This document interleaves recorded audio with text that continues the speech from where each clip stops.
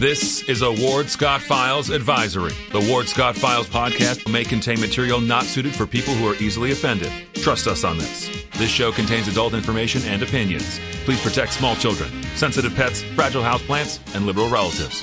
Thank you. That warthog. He's going to come up the steps. Here he comes. Oh my goodness, and he's huge. Hello, boy. Wonder if we can pet him. Hi, boy. Can we touch him? No, don't. Help me! Help! Help!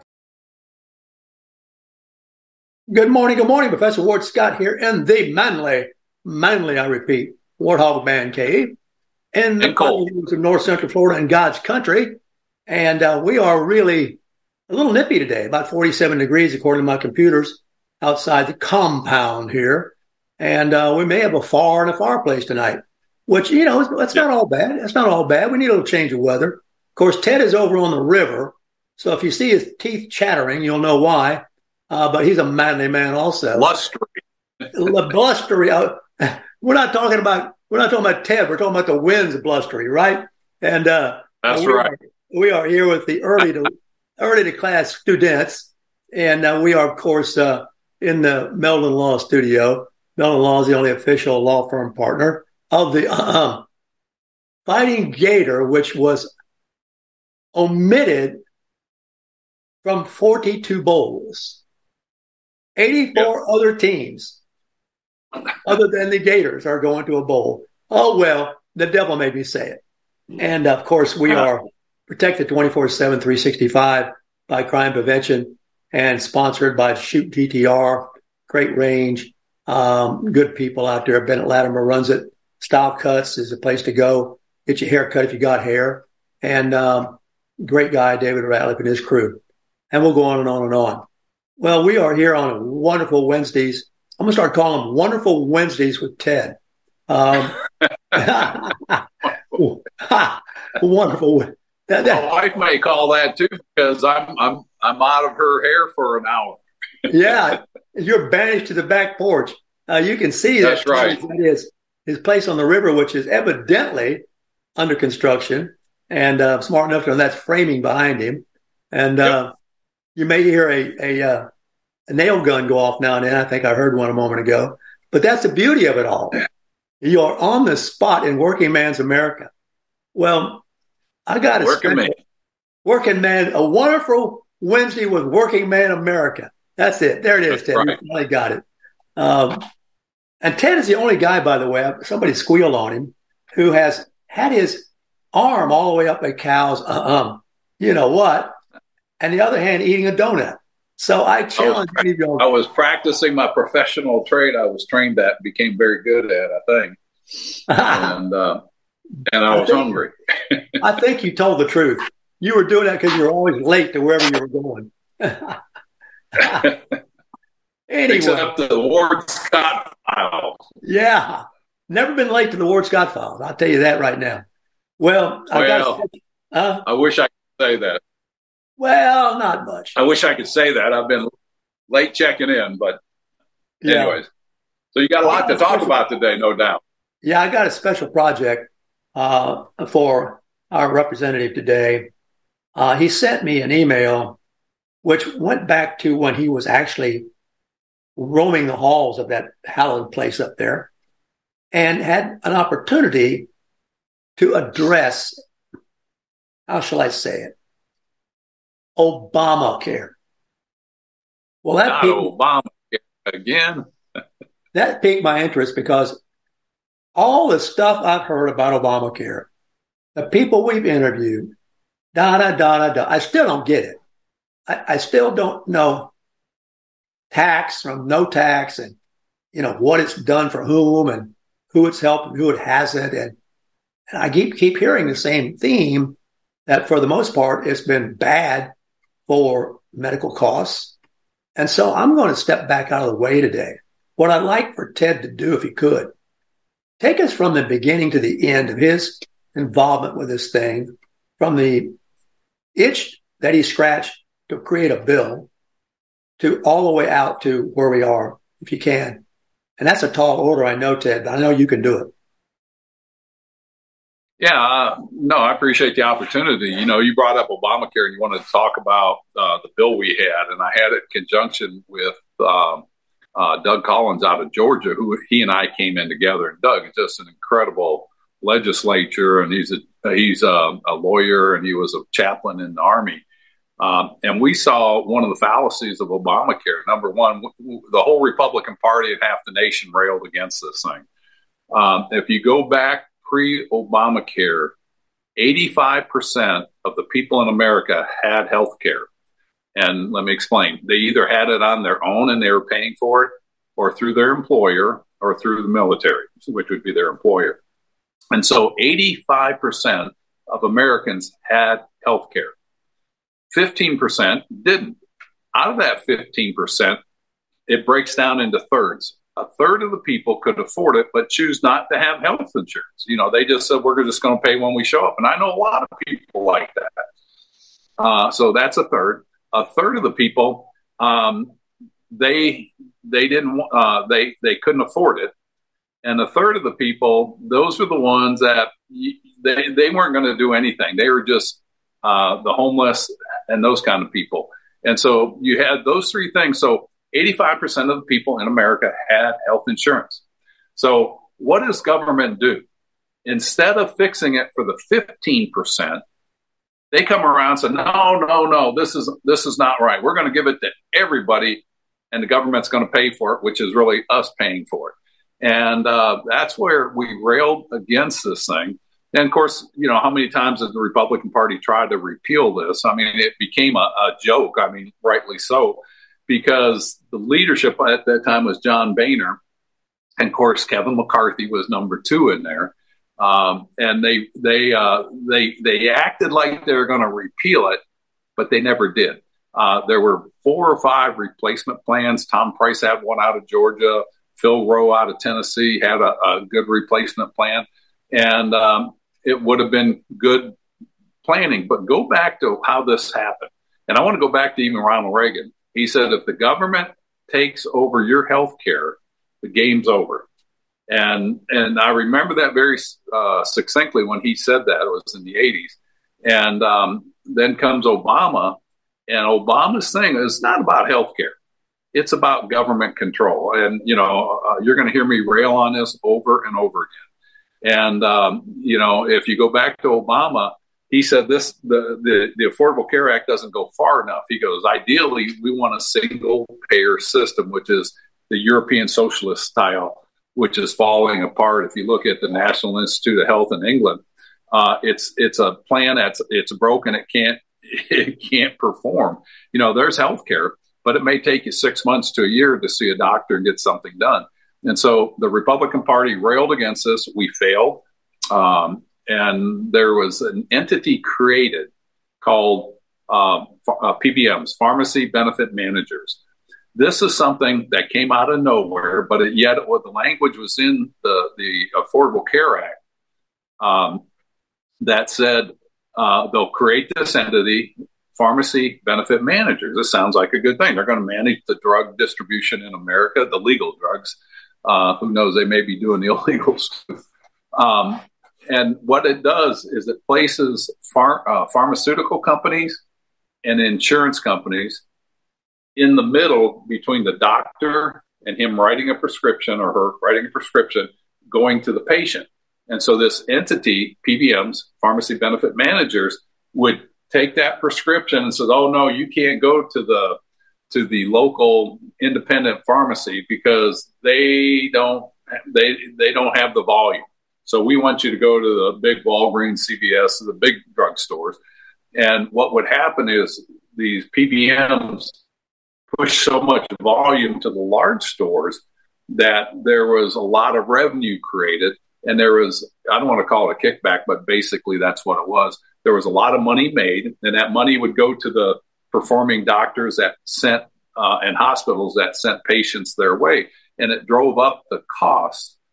It drove up the cost of our pharmaceuticals. And, and this is something that's been in place ever since. And it's funny now, Elizabeth Warren, as liberal and off base as she is, she's finally woken up to the what PBMs are and how they're driving up the cost. So here you had somebody that's a big proponent of Obamacare. And, it's people's rights and this and that. We can get into that because I think everybody has the right to have health care, but I don't think it's the right or the role of the federal government. And if you go back to the Constitution, it's not of giving health care. But here, Elizabeth Warren, Harvard PhD professor and all that, just highly educated, a little bit of Indian in her, I think. So she used to claim. She was one of what's his name? Bernie Sanders. I mean, all the liberal senators, all for Obamacare, and probably about a third of the Republicans too. And they get this bill in. Now, that was in 2010, I think it was. And remember how this bill came about. Nobody read the bill. Those are the infamous words of Nancy Pelosi. We have to pass it to see what's in it and how it's going to work. 2,600 pages. 2,600 pages. If you put that stack of paper on the floor, and it went up, it was about 7.5, 8 feet tall. That's up. Yeah. And so nobody read this bill, and it came in, and there's a couple things that come out of this word. One is when we pass legislation, when Congress passes legislation that is so onerous, voluminous, that nobody reads and understands, and it gets put into place, and you saw the fight that the Republicans did ever since it got in to try to get rid of it, and it doesn't go away. Now it's stuck in there. It is part of the system, and we have all these bad things, and people say, well, we'll get it passed, and then we'll fix it. That'll never happen. If it gets passed, it's there to stay. And now you got Elizabeth Warren waking up to the reality that this was a bad thing. This is not good. And truth be known, there's people today that have about 15% of the people, 15 to 20% of the people that don't have health insurance. And the cost of the premiums, I forget what they call them, the copays that you have to do on Obamacare, they've gone up so much that a lot of people can't afford it. So here's something that got put in place. Government takes over control of healthcare. And I want to go back to, again, 85% of the people had healthcare. And the government comes in and they screw up the system. And it's for government control. And then you go fast forward to the COVID pandemic. Now you've got government in control of healthcare, and they're saying you got to wear a mask, you got to social distance, you can't handshake, you can't group gather. Reports come out, ivermectin and hydroxychloroquine are effective. Well, government's in control of healthcare, and they attack those people coming out. And I think this is a dangerous, I don't want to say precedent, because it's not the first time government's taken control. I mean, look at education. Government comes in, they take control of the sector, and then they go after the people that are the outliers that don't believe in that. And with the heavy hand of this administration, weaponizing the IRS, the Justice Department, the FBI, all the agencies, Department of Labor, and all those, it's a very precarious situation in America. And I think it's divided us against them. And them are the Marxist liberal progressives, the AOCs, all the nut jobs you see in there today on the left. Excellent analysis there.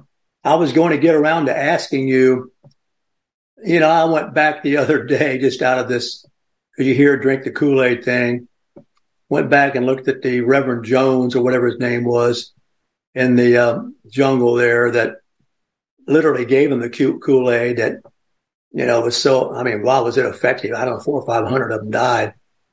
But yeah, what in the world happens to the brainstem of people when they're elected to Congress?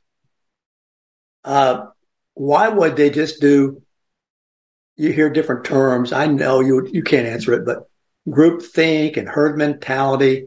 I know that Pelosi was a threatening person. She would actually threaten people to do what she wanted them to do. And now, of course, there's all this bad, you and I have looked at it, prep being put out on Johnson, or the guy that's in there now. I've got his name right, Mark. Mike Johnson. Yeah, they're out after him to paint him as some radical when he is not nearly like Pelosi. So what happened to the bill then? You sponsored the bill, and what happened to it? We brought that bill up multiple Congresses. Doug and I were in there. He ran for Senate in that last Congress, so he left about a half a term before that last term. We could never garner enough support on the Republican side. We would pass it. I think it passed one or two times in the House, but then it would die either in committee or it would die at the Senate. And I have to, I know how John Boehner was, and I can only assume Paul Ryan was of the same genetic makeup politically, and Kevin McCarthy. We had bills that the House would vote on favorably, a large majority.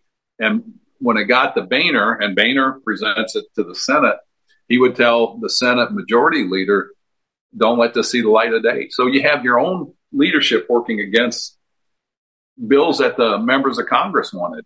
And I know that was part of it. And of course, that pressure comes from pharmaceutical companies, insurance companies. It comes from the upper echelons of the elite political base. And keep in mind, at the upper levels of politics, it's not Republicans or Democrats. It's the party of big government. They want to protect the status quo, and the status quo is corporations, insurance companies, pharmaceuticals. And those are the things that really, really need to be broken up.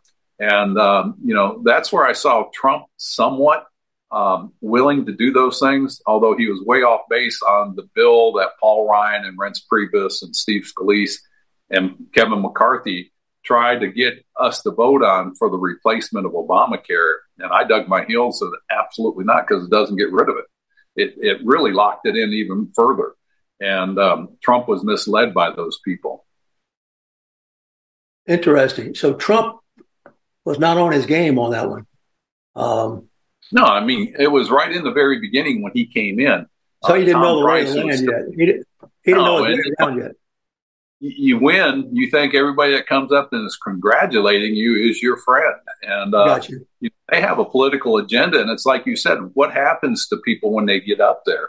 Well, you got to look at who they are. People like Paul Ryan, I mean, he's on the board of Fox News now. And I remember I had a conversation with President Trump. He called me and we were talking.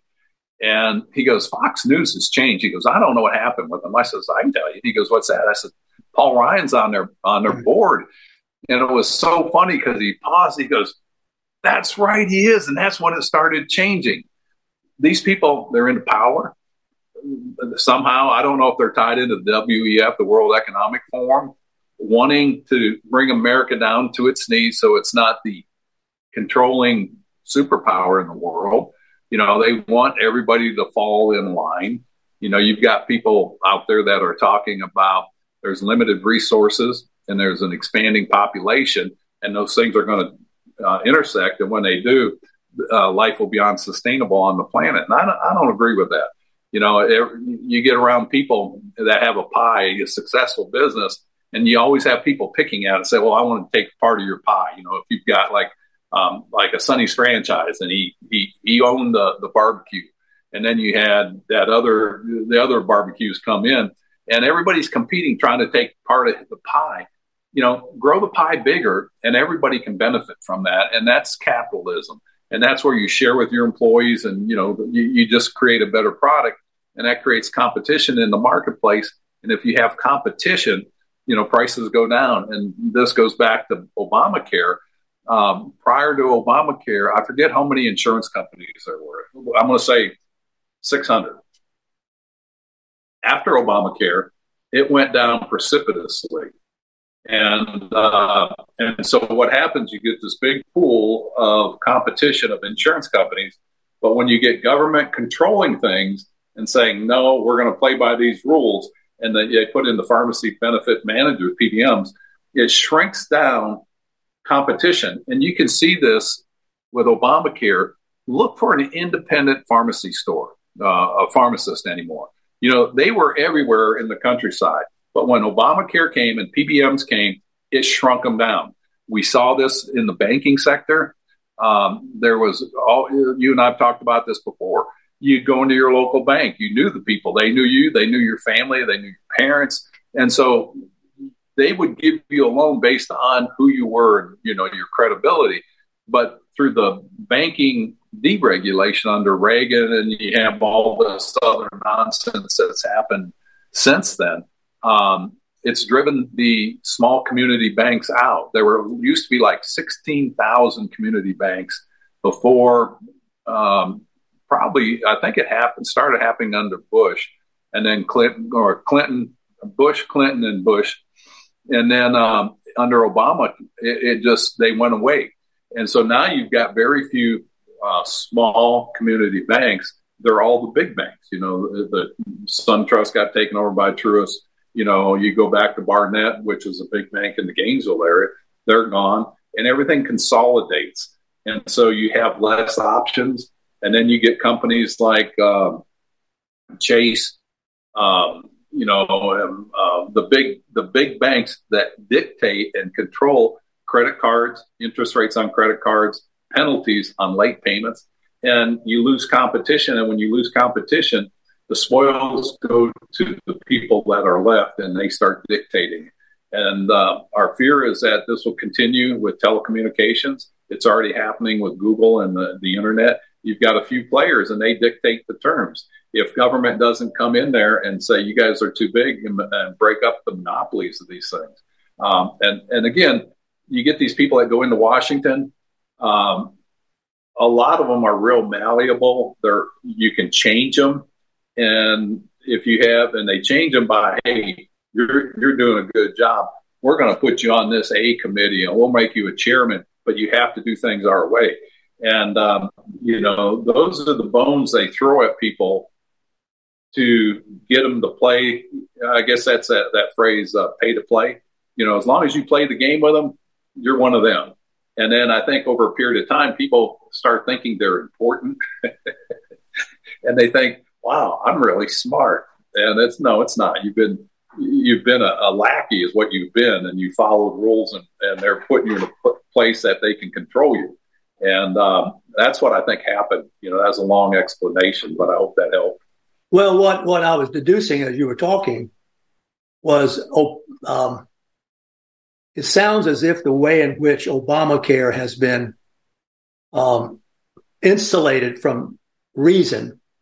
God, I like that phrase. Where'd I come up with that? I don't know. You're pretty good this morning. You must have had an extra cup of coffee. Isn't that amazing?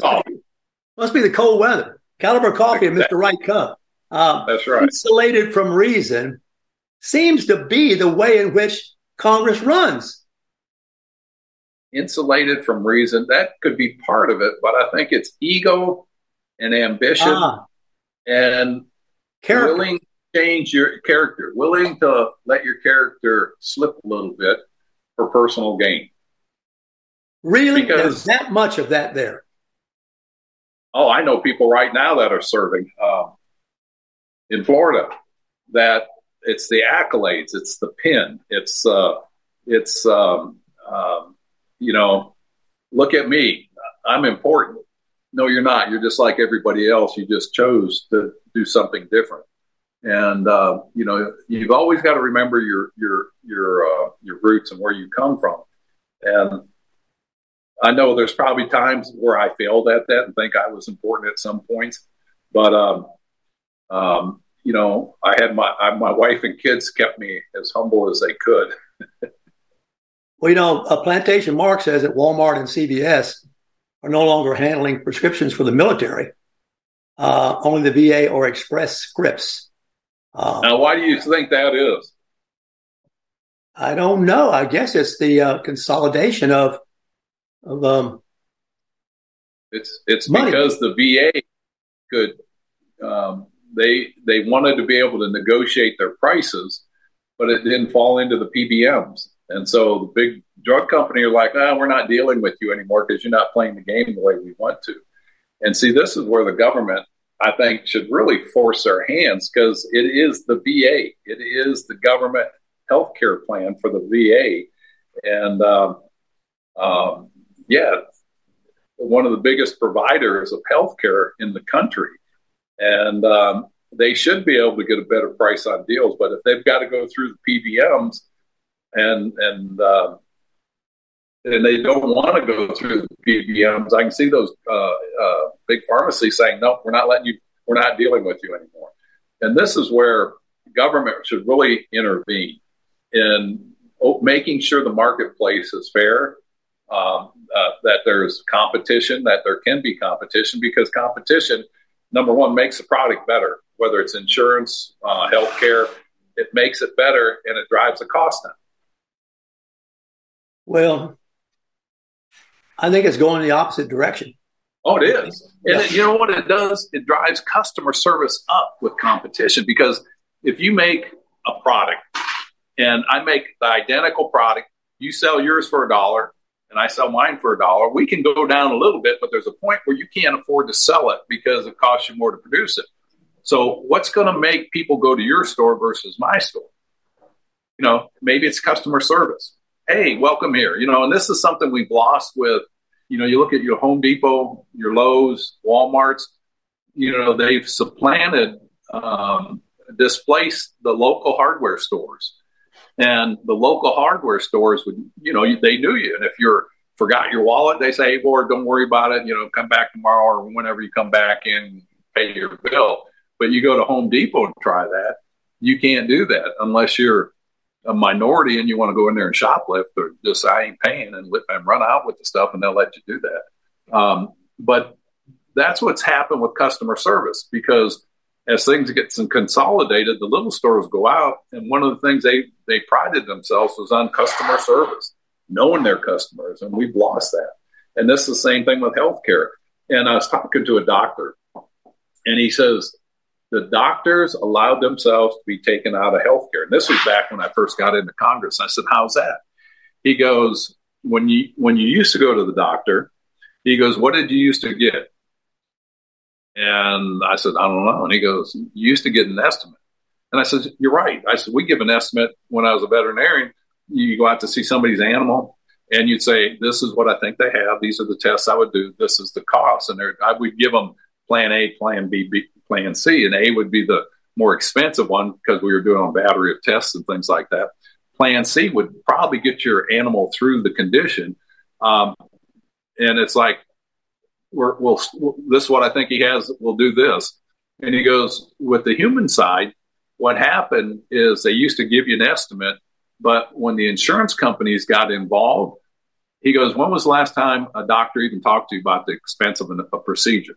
He says, you go in, you sign in, you give them your blue card, your insurance card, and then they call you back, they do the work, and you don't have a clue what it costs until you get your copay payment. And he says the doctors allowed themselves to be taken out of the formula. And I remember when I was in Congress, they were talking about a replacement to Obamacare.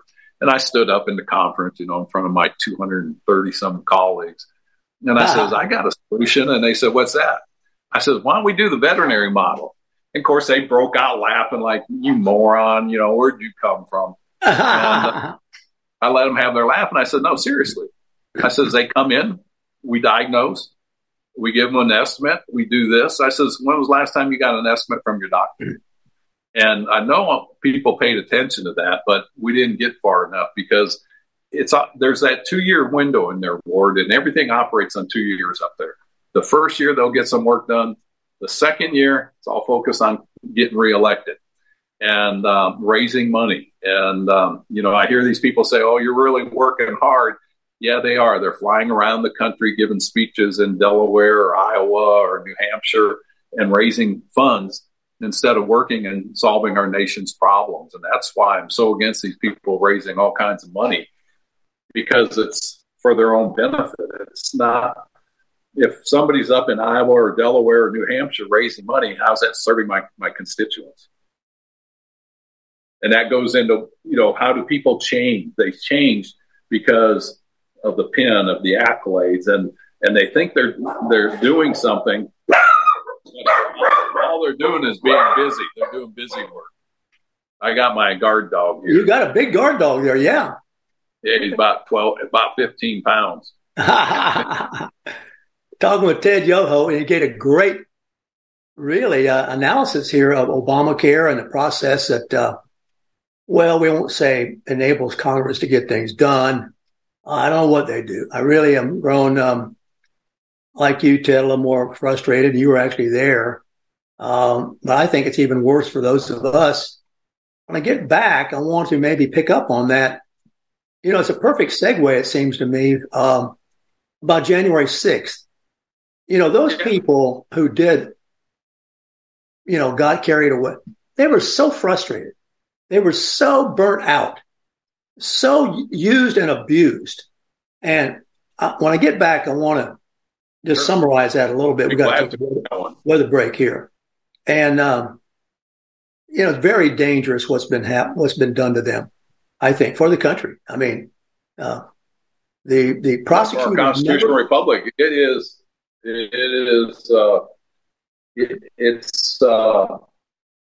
very tragic.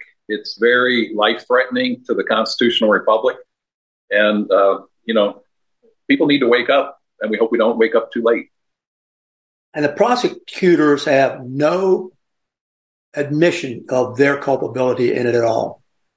Absolutely act as if they're pure as the quote-unquote driven snow. Been talking to Ted Yoho, who was having a cup of Caliber coffee. Caliber coffee has a big sale now also on rounds of ammunition. Listen, we'll be right back on the Ward Scott Files. Stay tuned for Ward's Weather when we come back. Although the owner of Lewis Oil Company maintains she is 29, Lewis Oil turns 60 years old in June. Chevron would like to recognize the North Florida second-generation family-owned business, celebrating its growth and staying power. Lewis Oil Company maintains significant on-hand supplies, strategically located fuel depots, a delivery fleet, on-site service, fuel card locks, and convenience stores. Lewis Oil Company understands its responsibility in the local economy by providing service and delivery on demand and in crisis. As a first responder for 18 Florida counties and the Southeast from Texas to Virginia, we are proud of this rare accomplishment. Lewis Oil delivers. This is Ward Scott, and I want to thank all our sponsors who keep the show going and pay the bills. The Ward Scott Files premium sponsors are Crime Prevention Security Systems, large enough to serve you, small enough to care. Meldon Law, the only official injury partner of the Florida Gators. The Ward Scott Files Gold sponsors are Lewis Oil Company, Shoot GTR, On the Spot Dry Cleaners, R&R Construction, and Style Cuts. If you are interested in promoting your business on the show, you can visit our website, www.wardscottfiles.com, and click on the Advertise Here banner on the right side of the page, or call my friend Freddie at 352-284-3733. Again, thank you to all the great businesses that support the Ward Scott Files. And remember, if you like the show, thank our sponsors and support the businesses that support us. What you just said is one of the most insanely idiotic things I have ever heard. Everyone in this room is now dumber for having listened to it. May God have mercy on your soul. Or that very much surprises me that you've never been tased. You can't handle the truth. All bees poop. A warthog. He's going to come up the steps. Here he comes. Oh my goodness, and he's huge. Hello, boy. I wonder if we can pet him. Hi, boy. Can we touch him? No, don't. Help me! Help! Help!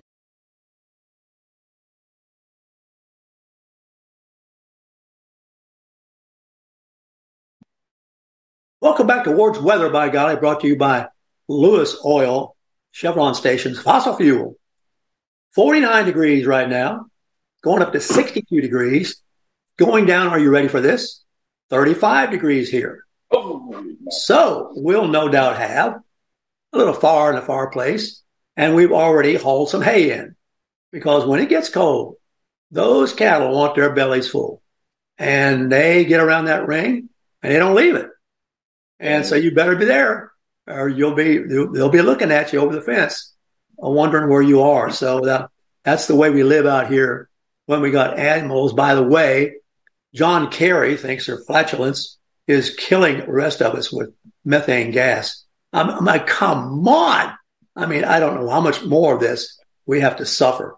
But basically, it's just cold, and it's going to be chilly for a little while. And get over it. Enjoy it.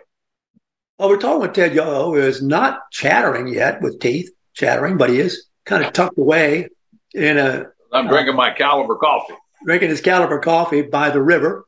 And we're having a great talk about how dysfunctional Congress is.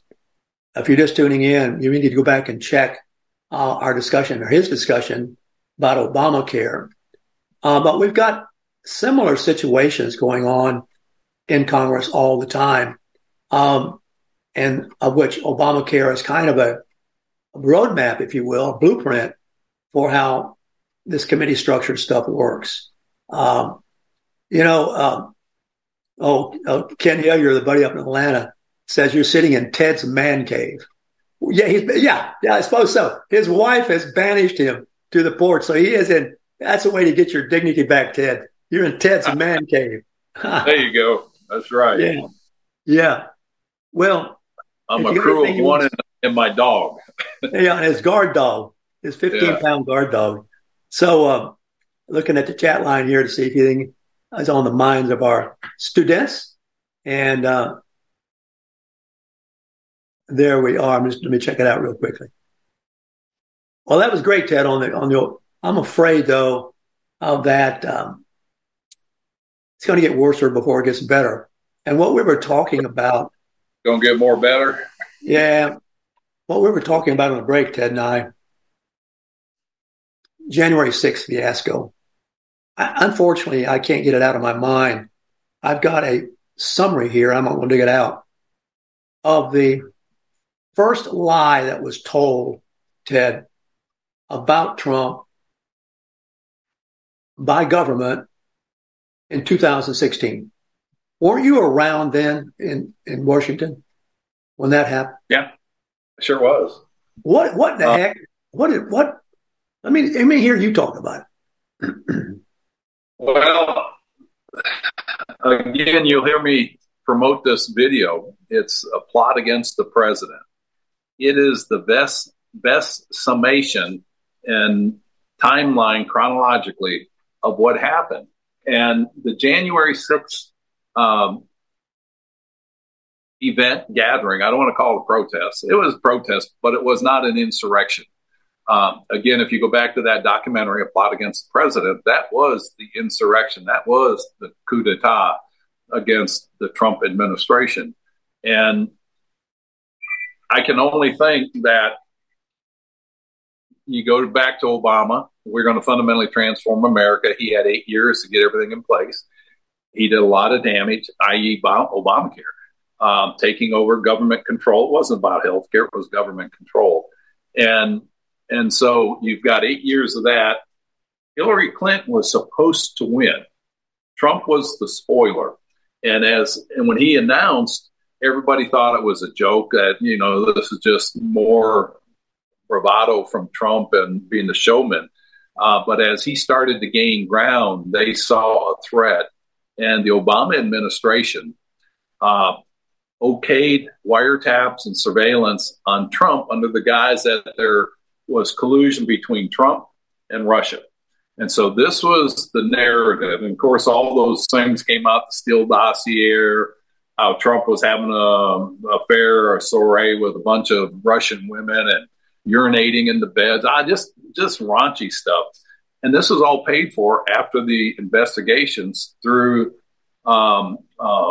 Fusion, whatever it was, that was part of the Democratic Party that the Podesta group was behind and Hillary Clinton campaign was behind. And this was all proven to be false. And Adam Schiff and all these people had all these smoking guns that were irrefutable proof that Trump had colluded. 3.5 years later, after the Mueller report, of course, Congress flipped hands and the Republicans were in charge there for a short period of time. And they did their investigations. Devin Nunes, and Mike Turner on the Intelligence Committee, they came out and there was no collusion. Mueller said there was no collusion. And so the left just kept trumping up, pardon the pun, bringing up charges wherever they could. They've got the RICO charges going on in Georgia now on Trump. They're doing any and everything they can to go after this guy, like he's John Gotti or something like that. And they don't want him in there. And so this leads to January 6th, after the election.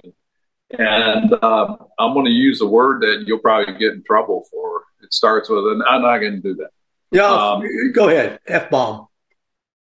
No, if you go back to the election night, I remember because we were at the social because we had won our race. And Trump was ahead in all these states, and he was ahead in the 6 contested states.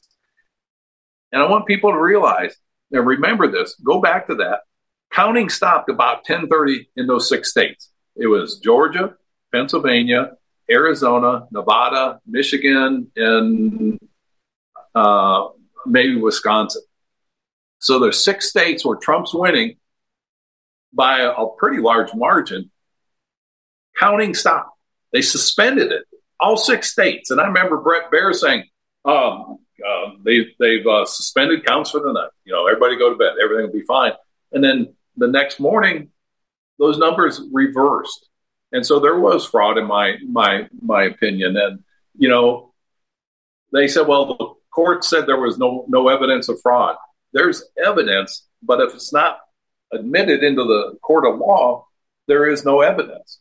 So it can be right here in front of you. And if there's no evidence, if it's not presented to the court, and in fact, I had a very good friend of mine. He was a Tea Party, the head of the Tea Party in Dixie County.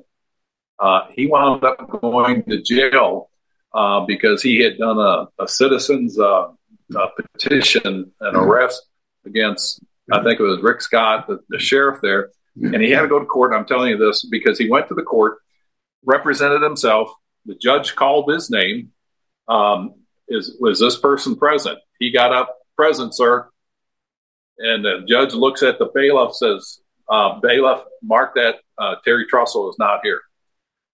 And Terry goes, I'm right here, Your Honor. And again, the judge goes, well, Terry, so-and-so, present themselves to the court. He says, I'm right here, Your Honor. Bailiff, make a note that the second time he has not presented himself to the court. What you're supposed to do is you're supposed to approach the bench. So here the guy is in the courthouse, verbally saying, I'm here, but he didn't go through the proper procedure. And so the judge, this guy went to jail for 7 years. They fined this guy for going to jail for 7 years to overstep his citizen grand jury. He was the foreman of the grand jury. He died in prison because he wasn't getting his medication. He was a grandfather. He was a Vietnam vet, but he didn't play the game. And this is what's going on with all the stuff around Trump. The evidence is there, but if it's not presented to where the judge will accept it, there's no evidence. And so there was fraud. And, I just think, in fact, I just came out and endorsed Trump, and it was in one of the Washington newspapers, just because, I feel this thing was taken from him. And I think it was taken from the American people, more importantly.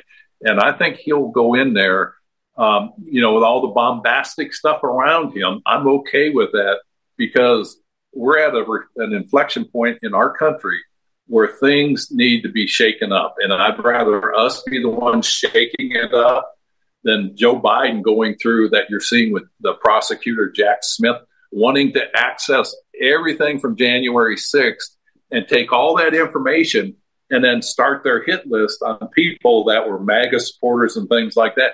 You got Trudeau, what's his name up there, Justin Trudeau in Canada, saying the problem in the Canadian elections and politics is because of the MAGA supporters.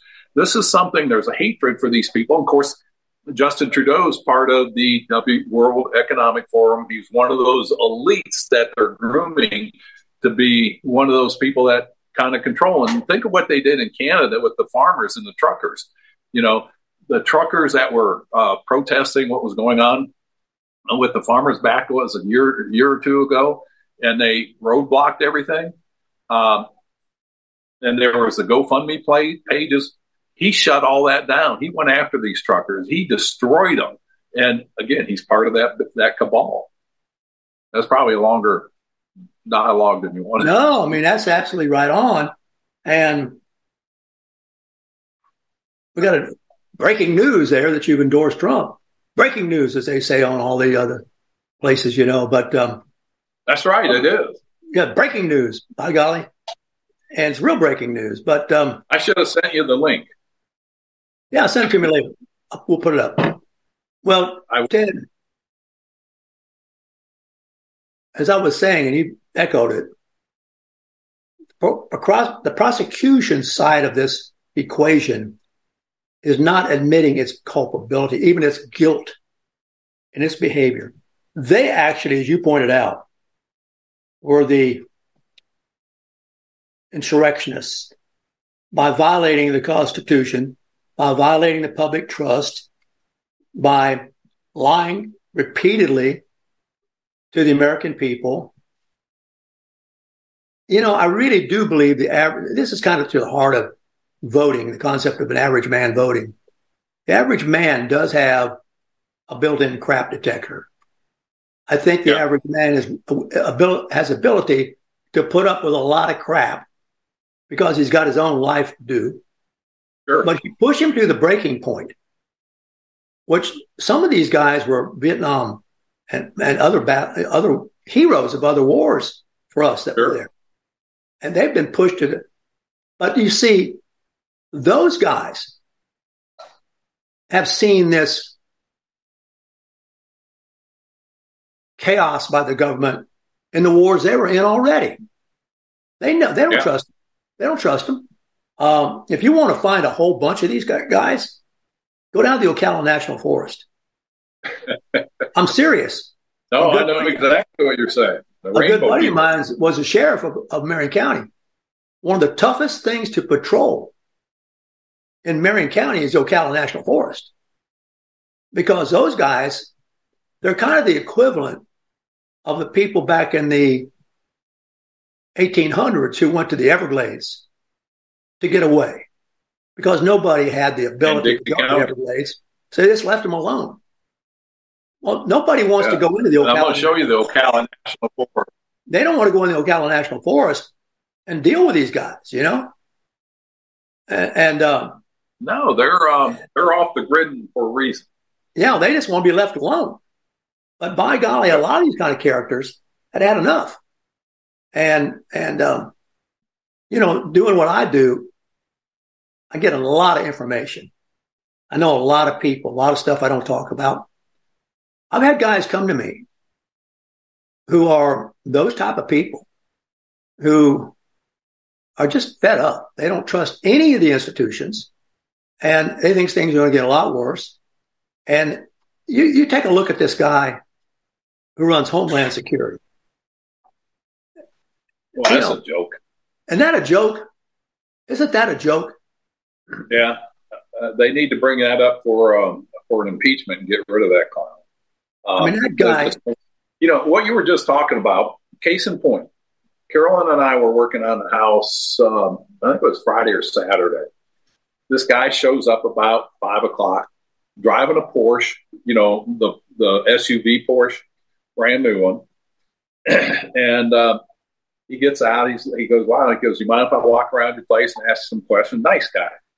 He was an investment banker, and now he's doing documentaries. He worked with the people that did the Journey of Freedom, the human trafficking one. And he got talking about, I'm thinking about moving to the river. He goes, things just don't feel right. He goes, I kind of like the idea of being on the river because you'll always have food and water. I said, what are you talking about? He goes, well, the way things are, he goes, things just, I feel there's something that's going to happen. And he goes, I want to be able to be self-sufficient. And so here's a guy, a wealthy guy, looking to buy property because of what you just said. He's feeling the same thing. And this guy is confiding in me, somebody he doesn't know. And we just got talking about that. And, I'm seeing that and hearing it more and more from people. Well, I asked my mother one time, as you may recall, she lived to be 107 and a half, and she came through the Depression. And I said, Mother, how'd you all do it? She said, well, we didn't have money, but we had gardens. We had food.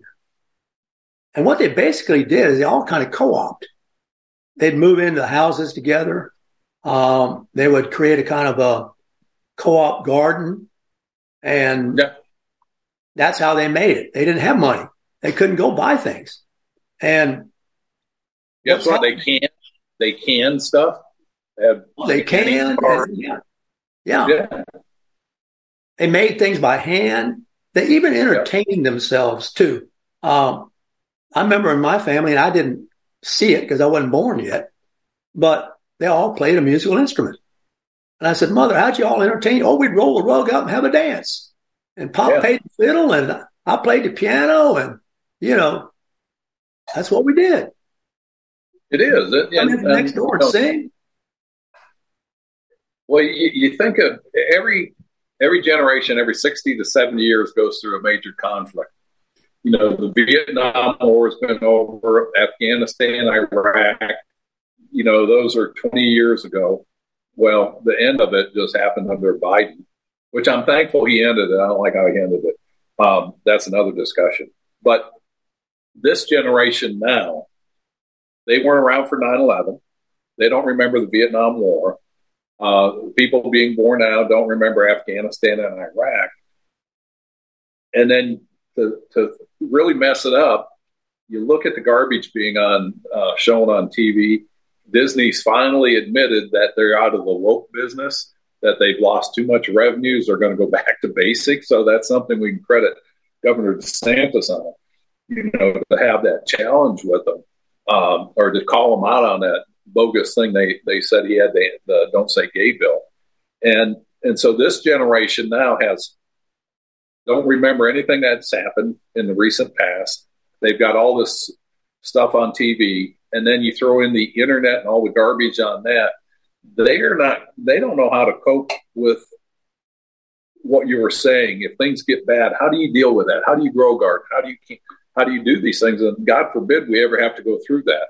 But I think it's always something that we should be able to know how to do. And you're talking about, how did they know? This goes back to the innate things that were passed down from generations to generations. Some of those things we're born with, that would be the innate. The other things are what your parents teach you. And that's why, again, going back to your show, it's so important that the message goes out. But I hope it's not just going to the people in the choir. I hope people say, you need to listen to this. We need to read this. And that's why I like to talk about a lot of the books I'm reading, just so people might say, hey, I'm going to read that. I had a guy call me up the other day, says, man, that book you told me about, this, The Miracle of Freedom, because that's an awesome book. And, he was thanking me for it because it was so accurate in what's going on and how fleeting the freedom and liberties we have, that we've got to be reminded that these things aren't free, that we fought for, somebody else fought for, somebody else paid a price for. And if we don't hold on to this, we're going to lose it. And shame on us. People like to sit around and bitch, moan, and complain about how bad everything is. Well, yeah, it is, if you look at it that way. But what are you doing to change it? I had a guy here yesterday. He was saying about that. He goes, I just don't know what to do. I says, run for office. Oh, no, I could never do that. I'm like, we're complaining then. Mm-hmm.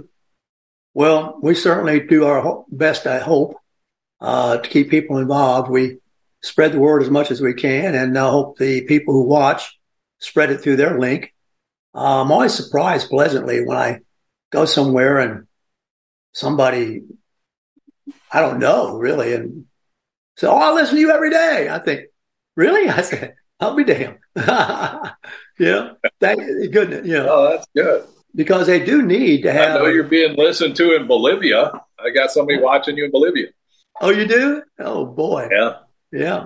Well, production keeps track of all that stuff. I have no idea. I just try to keep us going here with relevant information. I think today's show was very helpful because you are the insider. You talked about the process. You applied it to a particular issue that they could identify with. And that issue is not going to go away, unfortunately. I think we're stuck with it. No, it's not.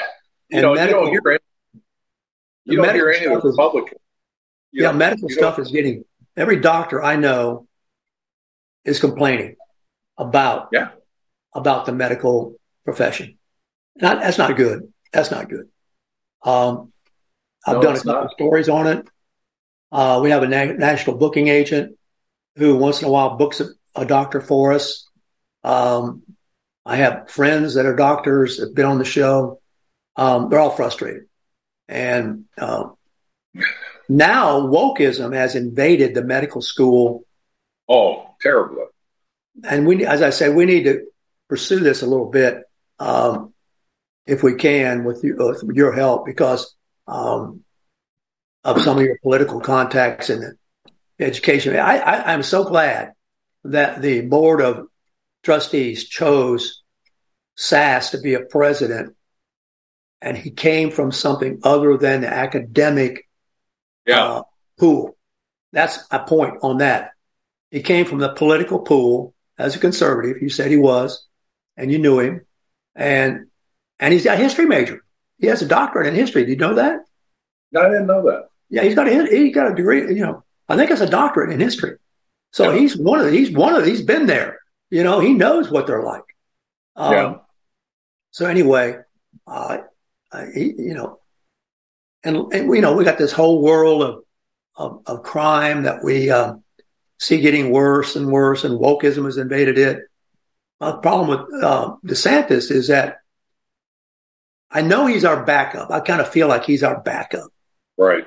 If things really if the other side prevails with this crazy, bogus legal trap, and Ron will do okay. But I think that he doesn't have the flair and everything that, of course, Trump has and all the branding and all that stuff, which Trump is a master at. But I think he knows that, you correct me if I'm wrong, he's been around government enough to know, where the bad boys are. He does, but is he willing to go against that? Again, when I look back, when we had a chance to unseat Boehner, he was on the phone call, and that's the night I got nominated to run against Boehner. I didn't volunteer for that until I got challenged because nobody else would. He had a chance to vote against him. He didn't. There were several times he had an opportunity to do that. And I don't want to act like I'm running him down. I'm just questioning, will he stand up and do these things? I think he's done a great job for the state of Florida. And that's why I endorsed Trump, because he needs to stay the governor of Florida. That's what I voted for. I didn't vote for him to be a candidate. Yeah. And, in 4 years, let's look at it and see where he is. But I want him to finish up the job he started here. But when it comes time to go against the establishment, are you willing to do that? And it's not just to go against the establishment to go against them, but to go against them because the policies are wrong that are leading this country in the wrong direction. The budget, the deficit, the omnibus bills they vote on, the CRs, these things are wrong. Why will you support them? And, there were sometimes the majority of the time I stuck to my guns. There were sometimes I did cave in on a few things, but it wasn't many.